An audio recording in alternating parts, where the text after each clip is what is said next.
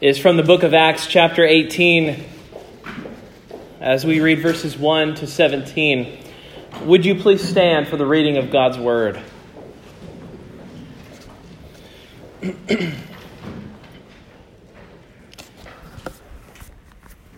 Hear now the word of God. After this, Paul left Athens and went to Corinth. And he found a Jew named Aquila, a native of Pontus, recently come from Italy with his wife Priscilla, because Claudius had commanded all the Jews to leave Rome. And he went to see them. And because he was of the same trade, he stayed with them and worked, for they were tent makers by trade. And he reasoned in the synagogue every Sabbath and tried to persuade Jews and Greeks. When Silas and Timothy arrived from Macedonia, Paul was occupied with the word, testifying to the Jews that the Christ was Jesus. And when they opposed and reviled him, he shook out his garments and said to them, "Your blood be on your own heads. I am innocent. From now on I will go to the Gentiles." And he left there and went to the house of a man named Titius Justus, a worshiper of God. His house was next door to the synagogue. Crispus, the ruler of the synagogue, believed in the Lord together with his entire household. And many of the Corinthians, hearing Paul, believed and were baptized. And the Lord said to Paul one night in a vision, "Do not be afraid, but go on speaking and do not be silent, for I am with you, and no one will attack you to harm you, for I have many in this city who are my people." And he stayed a year and 6 months, teaching the word of God among them. But when Gallio was proconsul of Achaia, the Jews made a united attack on Paul and brought him before the tribunal, saying, "This man is persuading people to worship God contrary to the law." But when Paul was about to open his mouth, Gallio said to the Jews, "If it were a matter of wrongdoing or vicious crimes, O Jews, I would have reason to accept your complaint. But since it is a matter of questions about words and names and your own law, see to it yourselves. I refuse to be a judge of these things." And he drove them from the tribunal. And they all seized Sosthenes, the ruler of the synagogue, and beat him in front of the tribunal. But Gallio paid no attention to any of this. Thus ends the reading of God's holy, inspired, and inerrant word. May he lay its eternal truths on our hearts this morning. Let's pray together. Lord, you show us in your word the ministry of your servant in a difficult place indeed. Even as we reflect on how hard the hearts of the Corinthians were, would you help us to see the hardness of our own hearts here this morning? And would you soften them by your Spirit? We ask it in Jesus' name. Amen. You may be seated.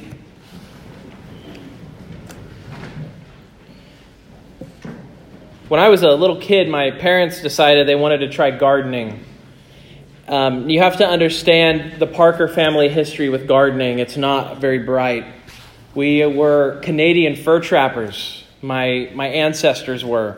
And they lived in Saskatchewan, Canada, catching all sorts of rodents and selling the furs. And that's how they got by for several generations. And then finally they decided maybe instead of fur trapping, we should be farming. And so they took to farming. And there are some months during the year when Saskatchewan is not so bad of a place. But they quickly decided that it's still pretty tough to make things grow in Saskatchewan, Canada. And so then they decided, well, let's try going south. And they ended up in Colorado, which is also not a great place to try growing crops and try farming. And so it turns out Kansas is actually a pretty good place to go if you like farming. And so they went to Kansas, and they realized, my grandfather, Bill Parker, realized that farming not only is really hard, but you need a lot of land and a lot of money to actually make it worth it. And so instead of farming, he decided to sell equipment to farmers. And that's what my grandfather did. And that's actually in part what my father did too. So we Parkers have a long history of trying to farm, trying to grow things. And that's exactly what my parents did when I was little. They decided to they picked the worst spot in the entire yard. You know how every yard I think most yards have a really bad spot. It's dry, stuff doesn't grow there. Well, they looked at that spot and I think they said, if we could grow something there, then our whole yard would be green. So let's do it. Let's try and set up our garden in this spot. And so they picked the driest spot in the yard, and they got, I don't know what you would call it, but it was a rototiller, and they just dug up the ground, and then they watered it, and then they fertilized it. They just did really hard work trying to prepare this spot so that we could grow a real garden. And then they bought the plants, and they bought the seeds, and they got everything set out, and they did it. And it started growing, and it looked really good for a while. But then about halfway through the summer, and you can probably relate to this, by the middle of the summer, the sun is just beating down in that one spot in the yard. And you say, oh, I know why that spot was always barren, and I know why nothing ever grew there. There's a little bit of a hill in the yard, and all the water would run away from that spot when it would rain. And not only that, but there was no shade around whatsoever, and so the sun would just relentlessly beat on this one spot. And the garden worked. Plants grew from it. We were able to eat. But it was constant, hard work from the very beginning through the entire life of the garden. And from the minute Paul arrives in Corinth, his experience is like that. It's just constant, relentless, hard work, swimming against the stream, going uphill, small returns, laborious effort, all to make this ministry in Corinth happen. And you can see that even when you read his letters to Corinth, you see that even when he's not planting the church in Corinth anymore, it's still an uphill battle, just keeping this church on the right track. It seems like this place more than any other took dedicated, ongoing, constant work to make that spiritual garden in Corinth grow. And so this morning, let's do something, I think, very modest. I hope very simple. Let's look at the hard soil of Corinth. Let's look at how God worked in Paul and how he protected Paul from discouragement and how he caused his church to grow even in this season of opposition. Because what we're going to see in this passage is that God grows his church by his sovereign hand, and he does it in the midst of opposition. He doesn't do it by removing the opposition. So the first thing we see when Paul gets to Corinth is hard ground. That's our first point this morning, hard ground. Last week we were in Athens. We saw Paul's speech before the Areopagus, before Mars Hill. We saw the way that he defended the faith, and a few people came to Jesus while he was there. And then Paul travels from Athens about 45 miles to Corinth. And Corinth is a prosperous city. It's a place that was very well known in the ancient world as having rampant sexual immorality. That's one of the massive issues in Corinth. In the ancient world, there was this verb to Corinthianize. And when you said you were going to Corinthianize something, you meant you were going to corrupt your friend. You meant you were going to lead them down some path away from righteousness. And so, imagine the kind of place that somebody would have to live in to actually name a verb after that place and have it mean something so wretched. Well, that's where Paul says, I'm going to plant a church there. He picks the hardest spot in the yard to plant it in. He picks the driest, deadest spot and says, let's try planting a garden there.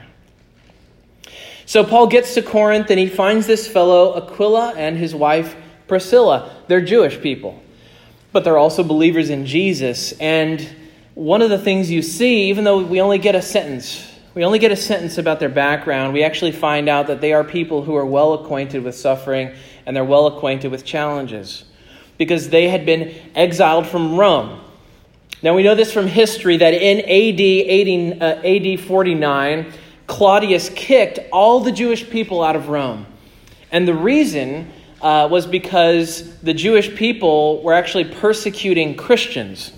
And you have to imagine from a Roman perspective, you've got these Jewish people and they're all reading the Bible. And it almost looks to you like there's infighting between these two groups. So you have the Jewish people that believe in the Messiah. You have these Jewish people that don't believe in the Messiah. And the Jewish people who don't believe in the Messiah are persecuting the other people. And that's what, from Claudius's perspective, he looks in there and he sees this group being persecuted, including Aquila and Priscilla. And he doesn't say, hey, let's sort this out. He says, just kick them all out, get them out of here. And he kicks them out of the city. And he tells them they have to leave because they all look the same to him. They're all banned from Rome now, Christians and Jews. And when that happened, Priscilla and Aquila lost all their stuff. They lost their home. They lost this place they'd been building their lives. And so that brought them to Corinth. And so in worldly terms, think about this. There's hardly anything worse than being forced out of your own home and being sent on the run. And that's exactly what their background is. Think of the suffering that it took to bring them to Corinth. And the truth is, the way God provides for our souls is often through affliction. Often he puts us through the ringer because he wants us to see the glory that's on the other side of it, and we don't see it. And if you're going through the ringer right now, please understand that this is the way that God has dealt with his servants in the past. These people were exiled, but in their exile, look what God did. They found Paul, and they found this church, and they found this place where they were needed and where their ministry was needed. And sometimes God does do that. He uses those hardships to drive us to Jesus, to drive us closer in our need for him. Now, previously, think about Paul as he ministers here. He finds Priscilla, he finds Aquila, and then he goes to the synagogue. Now, usually, in fact, I think I'm confident in saying that every other time Paul has gone to the synagogue so far, he has preached, and he usually gets a fiery response from people, but he also gets some kind of positive response. Somebody responds. But think about what happens when he goes to the synagogue in Corinth. He gets nothing. Nothing. And then look at the work that he does before he gets the nothing. It said he spends weeks, multiple Sabbaths coming in and explaining the text to them. And Calvin actually does a great job in his commentary talking about what Paul is doing here. And what Calvin says is, look what he's doing. He's laying the groundwork for Christianity, introducing them little by little to Christianity. Because notice he doesn't talk about Jesus until later. Instead, he's persuading them. And what Calvin suggests, and I think he's right about this, is he's laying the groundwork. He's talking about their sin. He's talking about their need of a Savior. He's showing from books like Leviticus that blood has to be shed for forgiveness to happen. And he's basically saying, look, we are people who need grace. We need the Messiah. He could even, from the Old Testament, explain there's a Messiah coming. He seems to know that this is hard ground, that he has first principles that need to be put in place before he can openly name Jesus. So he's being very strategic here. But then what happens in verse 5? Silas and Timothy arrive, and Luke describes Paul's ministry differently. He says now that they've arrived, Paul is testifying to the Jews that the Christ was Jesus. So just understand this, beforehand he's preparing them to hear this word. He's preparing them to hear that Jesus is the Messiah. And now he says it. Paul builds on the work that he's already been doing, and the response that he gets is angry and violent, and actually the Greek word here is blasphemous. As soon as they hear the name of Jesus, they respond with blasphemy. Think about how disheartening this would be for Paul. He is careful. He is methodical. He is thoughtful, and he's even winsome in how he tells this message to these people. You can't imagine a better way to sort of lay the groundwork for a people who aren't ready to hear the name of Jesus before you tell them his name. And yet he does all of this work, all of this preparation, all of this planning, and it seems to do no good. And sometimes I think as Christians, we need to learn that we can be as winsome, we can be as cautious as possible, but at the end of the day, that won't necessarily help us to be loved by the world. Sometimes there just is no middle ground that at the end of the day, we can be faithful and the world can pat us on the back and tell us, great job. We see this in Jesus' ministry, this idea that all the preparation, the best ministry we can do, still can't wake up a cold heart. In Jesus, think about this, you have the greatest preacher that ever lived. You have the most winsome preacher that ever lived, the purest heart of any man who ever lived. And here he is, these people hear him preach, they hear words come out of his actual mouth. I remember years ago, I think there was a recording of I think it was the first recording of Thomas Edison speaking. And I remember listening to one of those cylinders and hearing what Thomas Edison sounded like, speaking for the first time onto a recorded device and being amazed at what I was hearing. And I remember years ago there was a recording of Charles Spurgeon's son, and he read a passage from one of his father's sermons, and there was so much excitement in being able to hear, perhaps this is basically what Charles Spurgeon sounded like.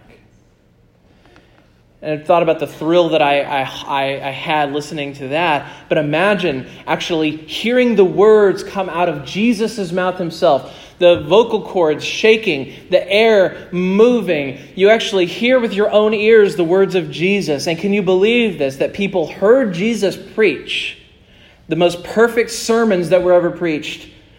And they walked away and rejected it.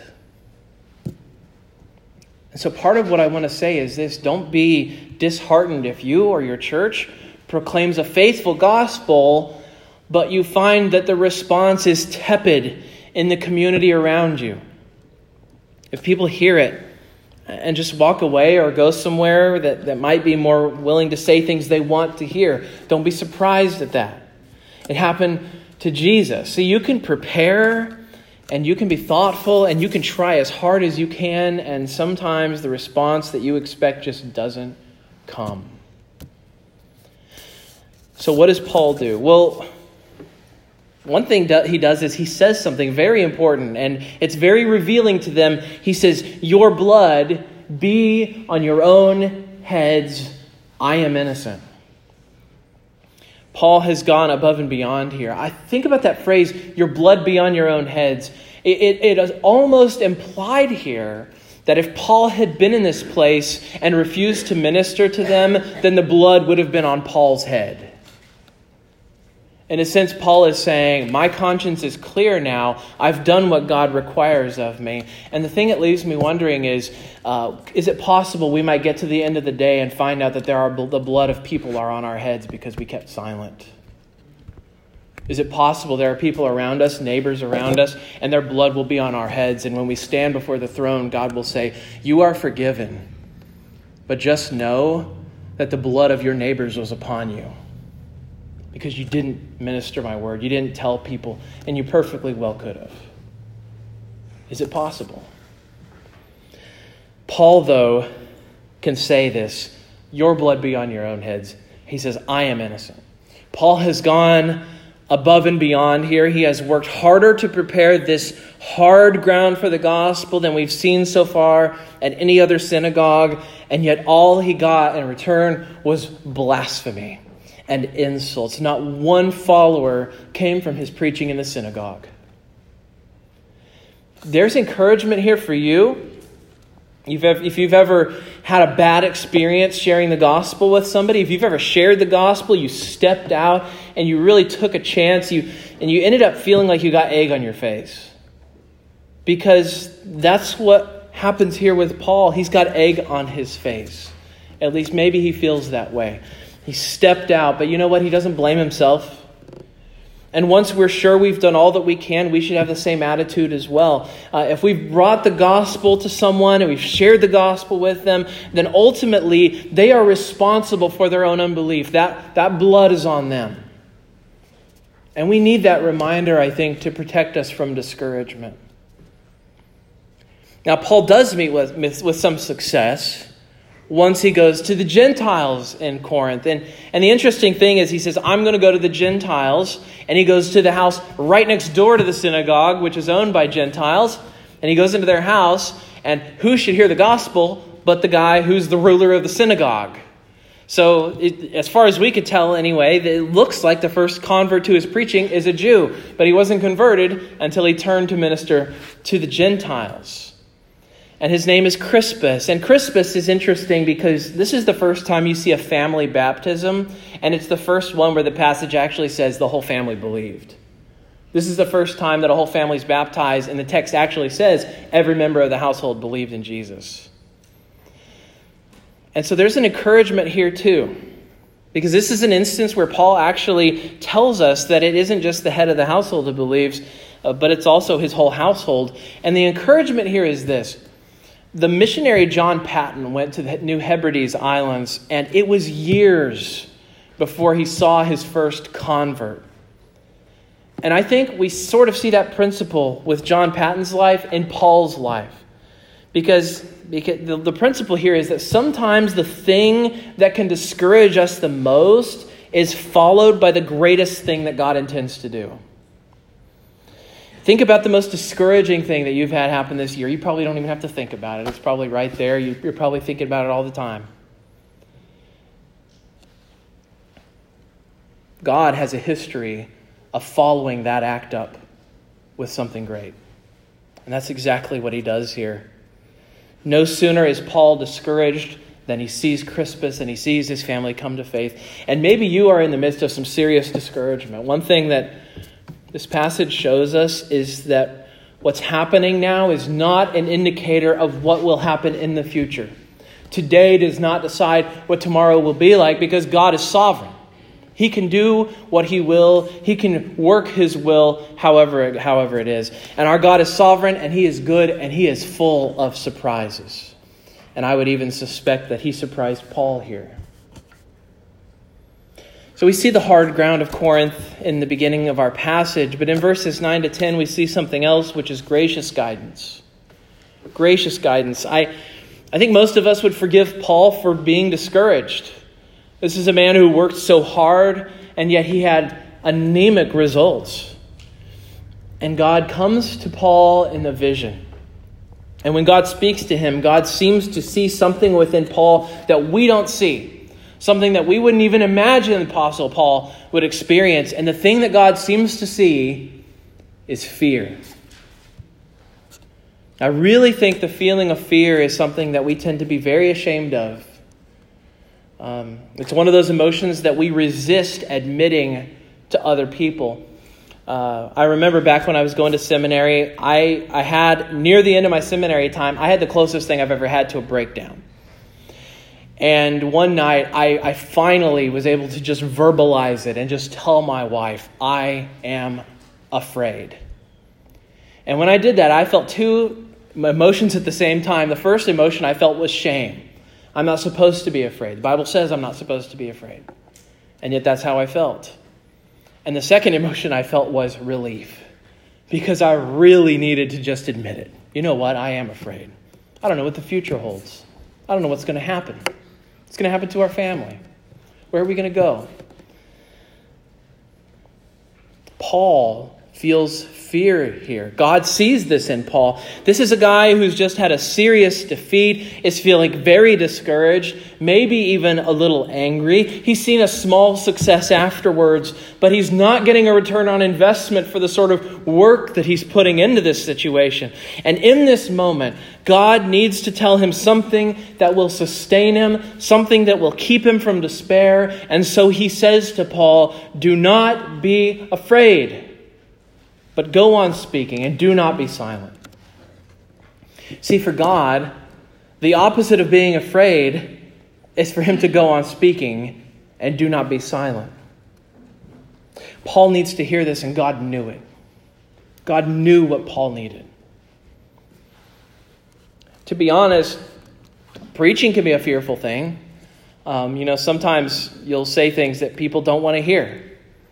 You know that in the pulpit, you're probably going to step on someone's toes. You can't be in a room with 80 people and say something and have it not just strike them the wrong way sometimes, or the right way. So many preachers have a fear of man, and I know that fear well. And someday, though, God may be gracious to you and cause you to be offended by something that was faithfully said from this pulpit. And when this happens, I want you to know this very clearly, that I will never seek to needlessly offend you. But if you hear God's word faithfully spoken, you are bound to be offended. You're bound to hear things you don't want to hear, things that make you feel like you're not on the right track. And when that happens, thank God, because it means that you're hearing his word. One of the worst curses on a congregation is a preacher who does nothing but deliver pleasant messages and make you feel great about yourself when you shouldn't. And that comes from a fear of man. But I also want you to know this. This is, you are not preachers here. You're not pastors. This is not just a problem for preachers. The fear of man is something that everybody feels.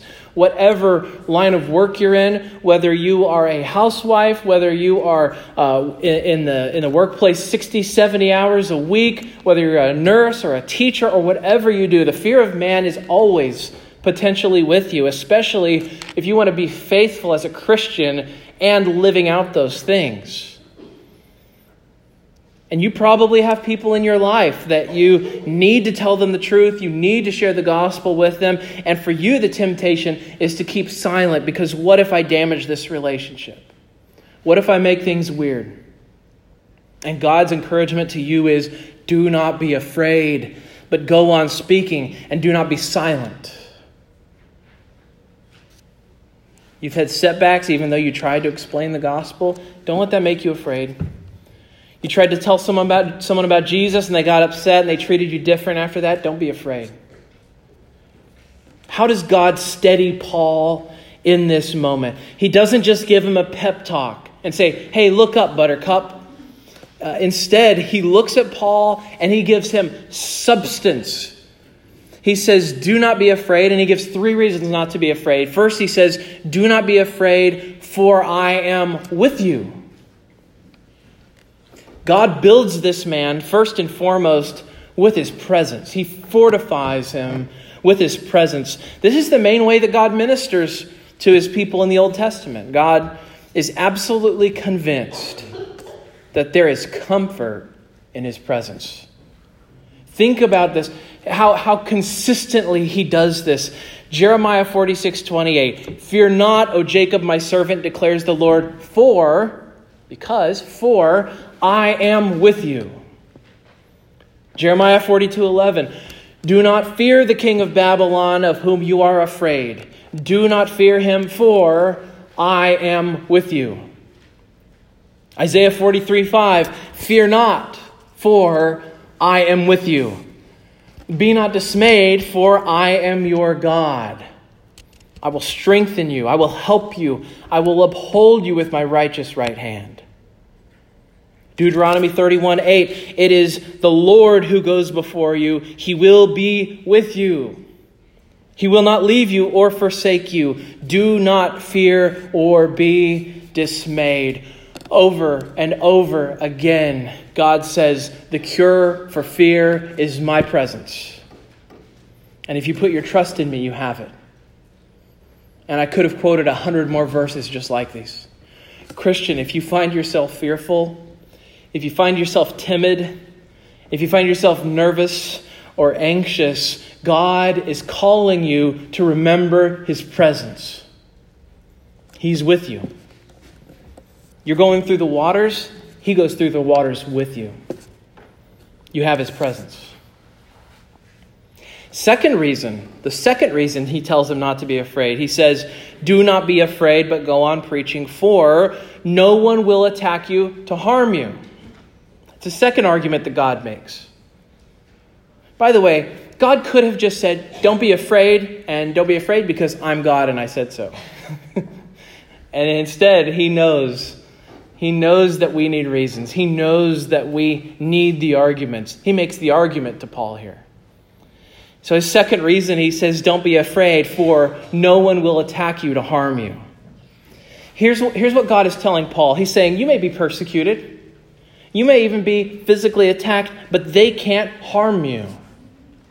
They can't harm you. Look, God isn't telling Paul nobody's ever going to attack him again, because 2 verses later, what happens? The text says, the Jews made a united attack on Paul. Okay, so this is not a promise that he won't know a physical threat. The promise is they may attack you, but they cannot harm you. What could that mean? It means just what Christ said in Matthew 10:28. He says, "Do not fear those who kill the body, but cannot kill the soul." These people can mess your body up pretty bad. They could even kill you, but they can't destroy you. We need reminded of that. We need to be reminded of that, don't we? Maybe we're not afraid of persecution, but maybe you know health scares. Maybe you know health worries. Maybe you're afraid of any number of health problems that you could get or even that you actually do have. Maybe that's a source of fear for you. God gives you a very precious reminder and a precious perspective here. Disease may attack you, but it cannot harm you. Stuff might happen to your body. Your soul is untouchable. Don't fear even disease. It can't destroy your soul. Third, God gives one more reason why Paul shouldn't be afraid. He says, "Do not be afraid, for I have many in this city who are my people." The final way that God fortifies Paul and steals away his fear is by reminding him that there is something eminently practical about the doctrine of election. God tells Paul something that we often need to hear. God has chosen people in this city for salvation, and you have no idea who they are. You ever consider that there are people in this city that God has, but they need to hear the gospel first? You ever wonder how many people living even just in the circumference of the area around our church that God has, but they need to hear the word first? They need to hear the message of salvation. They need to hear about Jesus. Or have you given up on this city? Have you just given up on Pearl? Have you just decided, well, look, everyone in this city who's ever going to come to Jesus has already come to Jesus. Our work is done. This is a city, the majority of which does not regularly attend Sunday worship, Bible Belt or not. This is a city of people who are not believers. And I guarantee you, God's word to Paul and is his word to us as well. Do not be afraid, but go on speaking. For I have many in this city who are my people. Why would that strip us of fear? Why would we not be afraid if we know that? Because when we share the gospel, we never know when we might see the very person we're talking to translated from the kingdom of darkness into the kingdom of light, and through nothing of our own contribution. All we did was say the thing we were commanded to say. We're like Jonah. God could use this. Jonah walks into Nineveh and he says, in a few days, this place is going to be destroyed. And then he turns around and he walks away. The most half-hearted gospel presentation anyone's ever heard, and the city has a meltdown, and they repent. It should strip us of fear to know that if God has someone, when we speak the word to them, he will change their heart in an instant through no contribution of our own. All we did was reluctantly, maybe, say the words, Jesus is Lord. Believe in Jesus, and you'll be saved. That's the gospel message. We could share that word with somebody, and God could change somebody's heart. Now, I hope we're more winsome than that. I hope we put a little more heart into it than that. But isn't it encouraging to know that we could even be a bad evangelist and see results? Because our God is sovereign. He has people in this city. You ever consider that it's such a high priority in the Bible, from God's perspective, that we be stripped of fear? How many times he tells his people, do not fear, do not be afraid. You would think that it is the most high priority command in Scripture, as many times as he says it. Do you ever think about how important it is to God that we not be afraid? God knows our fear will keep us from doing our mission. He knows that our fear will keep us from stepping out. He says so in the passage. He knows that fear is going to keep Paul from ministering. That's why he tells him, don't be afraid, go on preaching. Fear will keep us from serving. Fear will prevent the church from fulfilling its calling to take the gospel to the city where we find ourselves. The passage ends, of course, with more persecution. Poor Sosthenes The ruler of the synagogue is beaten before an indifferent government. And just as quickly as God reminds us of his presence and of his purpose and of the work he has us to do, he also reminds us that his church is not built up by pleasant weather, peace, and sunshine. No, God builds his church while the waves beat against it, while the waves shake it and the lightning strikes and the storm torments and the winds blow. That's the way that the church grows. And he reminds us this morning that Jesus built his church in the midst of opposition by his sovereign hand, and that in all of it, we must not be afraid, but go on speaking and do not be silent. Let's pray. Lord, we know that much like Paul, we can be afraid. Even your greatest servants know the temptation to fear and tremble in the face of opposition. Lord, would you encourage us whenever the storms, whatever the storms we face, whatever the challenges that we're dealing with, will you remind us that you are with us, that we cannot ultimately be harmed, and that you have a purpose that you are working out, even if we don't see it. Would you give us that knowledge? Would you give us that encouragement today? Because we do frequently and easily forget it. It's in Christ's name that we pray.